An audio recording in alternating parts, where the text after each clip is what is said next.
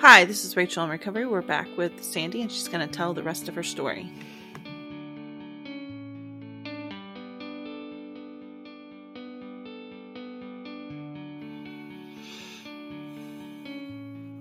How did this impact your health?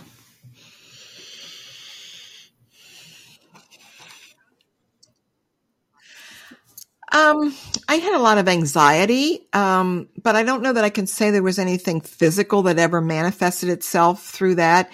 I think being on high alert, worrying about someone finding out about your past, obviously can have an impact emotionally. But physically, I can't say that there was. I know a lot of victims will have eating disorders, there's self-mutilation.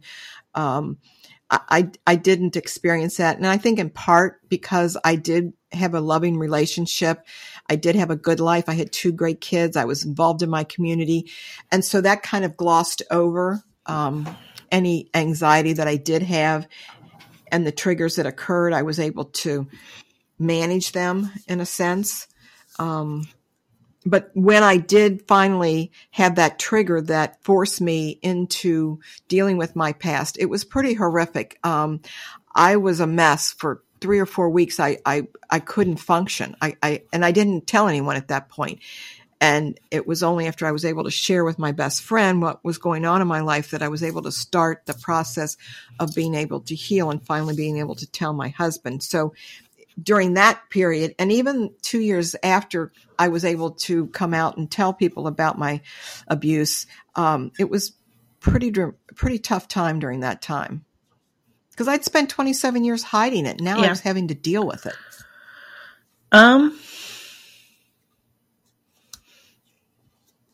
How has this impacted your social life, or how did it impact your social life at the time?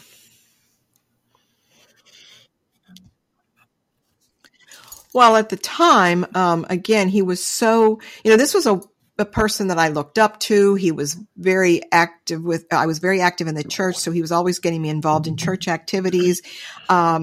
He was always telling me how wonderful I was. So I saw him as this great, wonderful person, as everyone else did. But after he turned the relationship sexual, he became very violent. He was, totally a different person. He degraded me. He told me I wasn't very smart. I wasn't pretty enough. I wasn't thin enough. I mean, there was nothing I could do to please him that made him make me feel like I was worthy. And so his demeanor, when it changed, he became very controlling.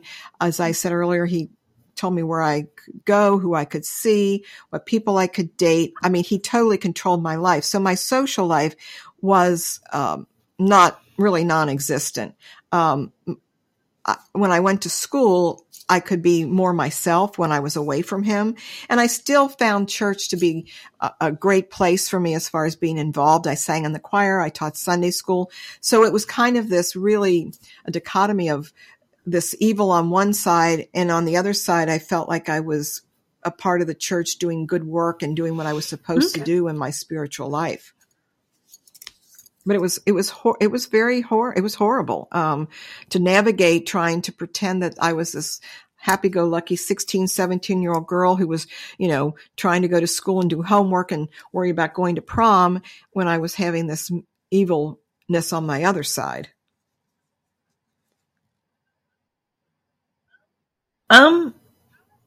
How has this impacted your faith? Well, that's the very saddest part for me.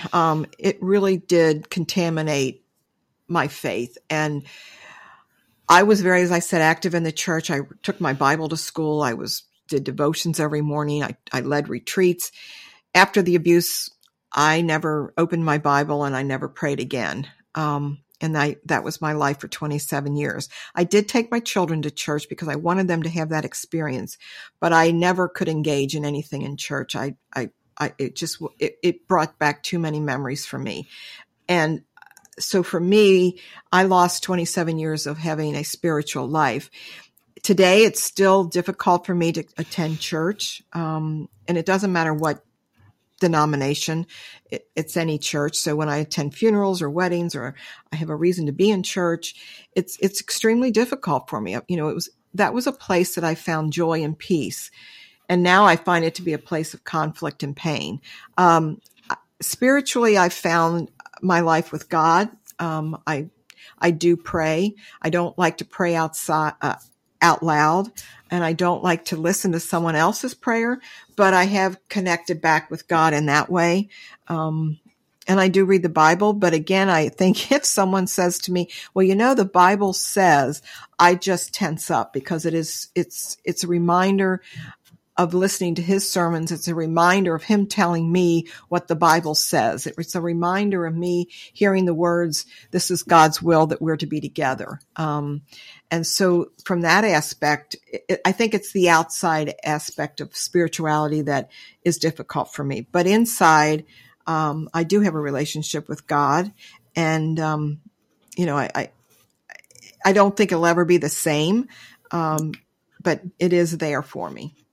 It's a chapter I talk about in my book called Spiritual Wounds. And it is the most devastating part of this abuse, because not only did he twist scripture and twist my spiritual life, but by being told to leave the church, I was basically told that I wasn't fit to worship in a church. And that stayed with me. And I've often said, as horrific as the abuse was, the response of that church probably had a greater impact on my life than the actual abuse. Yeah, no, churches can do a lot of damage. And I think sometimes, and more times than not, their abuse is worse than the actual, the initial abuse. I'd still call it abuse, but. And they're, exactly. Yeah, no, it is. And it is amazing to me the number of churches when I've dealt with victims, and I've spoken to churches who cannot address the victim in the way that they need to. The victim is often re-victimized by the response of the church. And when churches give support to the abuser, it does tell the victim that what was done to you was not as bad as it seems. And there's oftentimes the support is given to the abuser because he is the pastor, and people don't want to believe that he's capable of such behavior. Well, that happens more times than not. I've been doing a lot of interviews with Grace and Zero Abuse Project, and they go in and they work with churches and they train them not to do that. But there's going to be we're going to need a lot more organizations like Grace or SNAP to, Yes. And both of those organizations are excellent. Highly recommend looking them up. And yeah, no. And I think I've gotten to the point where I'm part of the PCA, and they really do try to be a little more trauma informed than a lot of the other denominations, that and the Methodist. As far as denominations, mm-hmm. when you're looking for a church, because mm-hmm. that's tough as a survivor, and you want to go back, but there's just, because you're supposed, yes. we're supposed to be in community. But if you're not feeling safe, yes. yeah, and it's something who doesn't you love. Like being part of a church? We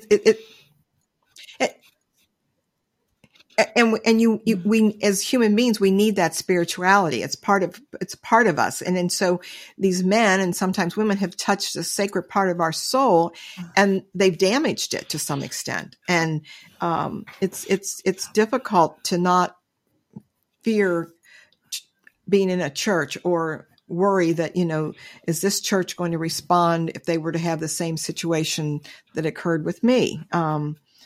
And so, yeah, education is very important for churches. I think it's important for them to understand that these predators, these are not one-time events, that these predators, and in my case, the church was well aware of an incident in his prior church before they hired him. And they still hired him, and they didn't provide that information to the congregation. And when 6 months within his arrival, he's kissing me in my home after a youth group meeting. And even after they learned about what he had done with me, they still allowed him to move to the next church. And so that practice has got to stop. Spotlight, I don't know if I'm sure you've watched the movie or I've heard about it. I mean, is just a prime example. Yes. And it's not just the Catholic Yes. Church, let me tell you. It is so not just the Catholic. No, it's not. I mean, mine was evangelical church. It was a Christian Church of Christ. Yeah. And, no, if people want to, and I think if you probably are aware too, that Baptists have just had a big explosion in their church denomination of, the number of men that they've kept on a file, over 700, in a secret file for the Baptist church. So, and part of that is victims speaking out and saying, having the courage. I grew up in a Baptist church, tell and our stories. I went to Church of God, and it's, it's not really all that different. And until I went to the PCA, and in PCA, I'm sure has their issues, but I don't know. I just like the way they interact with each other. No, there's a culture. Yeah, no, there's a culture in many of the evangelical churches that suppress abuse in the home. They, the woman is to be submissive, and that kind of thinking adds to the ability to be, for these predators to work. We're taught not to question, the pastor. He's a representative of God. All those things play into why they can hide under the radar and get away with what they do. I mean, one of the things I say to people is, if there's behavior you question in your pastor or something doesn't seem right, is this behavior you would accept in a stranger or behavior you would accept in your neighbor down the street? If it's not, then you need to question it. If your pastor tends to be paying attention to one particular person or child, or he tends to be more friendly, that might be a warning sign. It certainly would have been with me. And many people said to me later, I often wondered when he said this to you, that seemed odd. Or I remember one time I saw him do this, but no one wanted to question him because it's not in their thinking that the pastor would be able to do something like that. Especially, I grew up in the South, and I mean, just, the respect level and just, putting them on a pedestal is dangerous. Yep. Yes, it is. What do you do for self-care?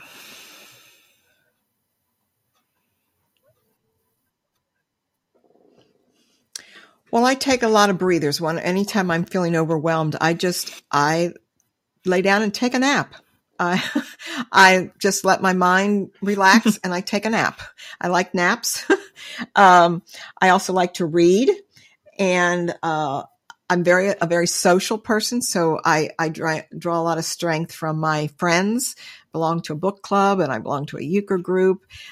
Any opportunity to go to have lunch or dinner, I'm right there. So that's my self-care, is to spend time doing things that I totally enjoy. But again, I decompress with a nap in the middle of the afternoon if I feel like, I'm just feeling overwhelmed. Doing these podcasts and doing my advocacy work, can be draining, and it can be emotionally difficult at times. So I do need to take a break, and I encourage victims that, this is something that you need to, and self-care is just so important because it's what we derive our energy from. It's how we can be healthy. And so it's important to take care of ourselves. What would you like to say to encourage other survivors?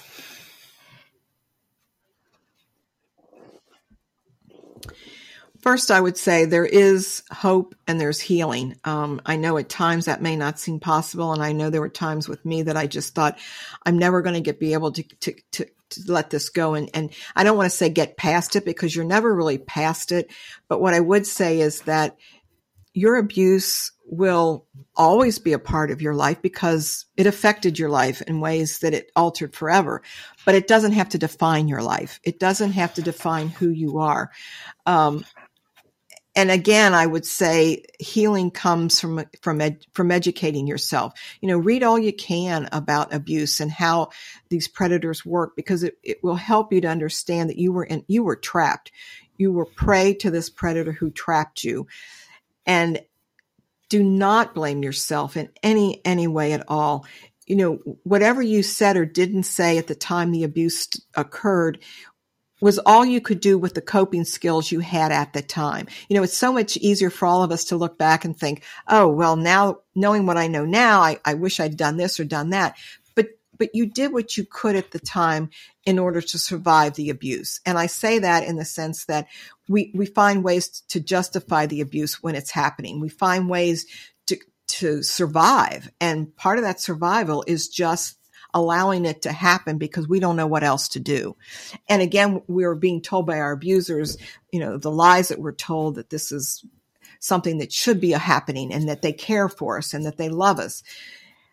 And so I just cannot say it enough that victims need to let go of any guilt or shame that they may be carrying. Any guilt or shame squarely is on the abuser himself, no one else. The other thing is to talk about it and to share your story with someone that you can trust. And if you've been abused in the church, I would encourage you to talk to someone outside of the church and get their perspective. Because sometimes people within the church who are well-meaning don't always understand how clergy abuse affects an individual. And so sometimes they will say things like, let me pray for you. Well, to a person who's been abused in the church, that's a trigger. I tense up when someone says they want to pray for me. And while that may be well-intended, it's not helpful to a victim. They'll quote scripture oftentimes. Again, that's not helpful to someone who's been abused in the church. And I'd say to victims, it's okay to tell someone, I don't want you to pray for me. And I know that's kind of hard for us who've grown up in the church, but it's okay for you to set boundaries as to what is helpful to you and what is not. And then I would say to victims, healing is difficult and it's not an end. It's a process. You'll take 4 steps forward in your healing and then maybe 2 steps backwards. But each day can be better and can get better. Definitely. What would you say was the most important piece of advice somebody gave you on your journey of recovering?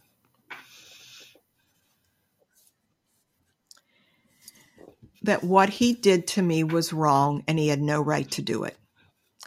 That statement from someone who I knew understood the pain that I was feeling just solidified for me that, what, he had no right to do what he did. Absolutely none. And it wasn't my fault. And I wasn't being judged. That's not really a piece of advice, but it was something that really helped me heal and helped me to move forward.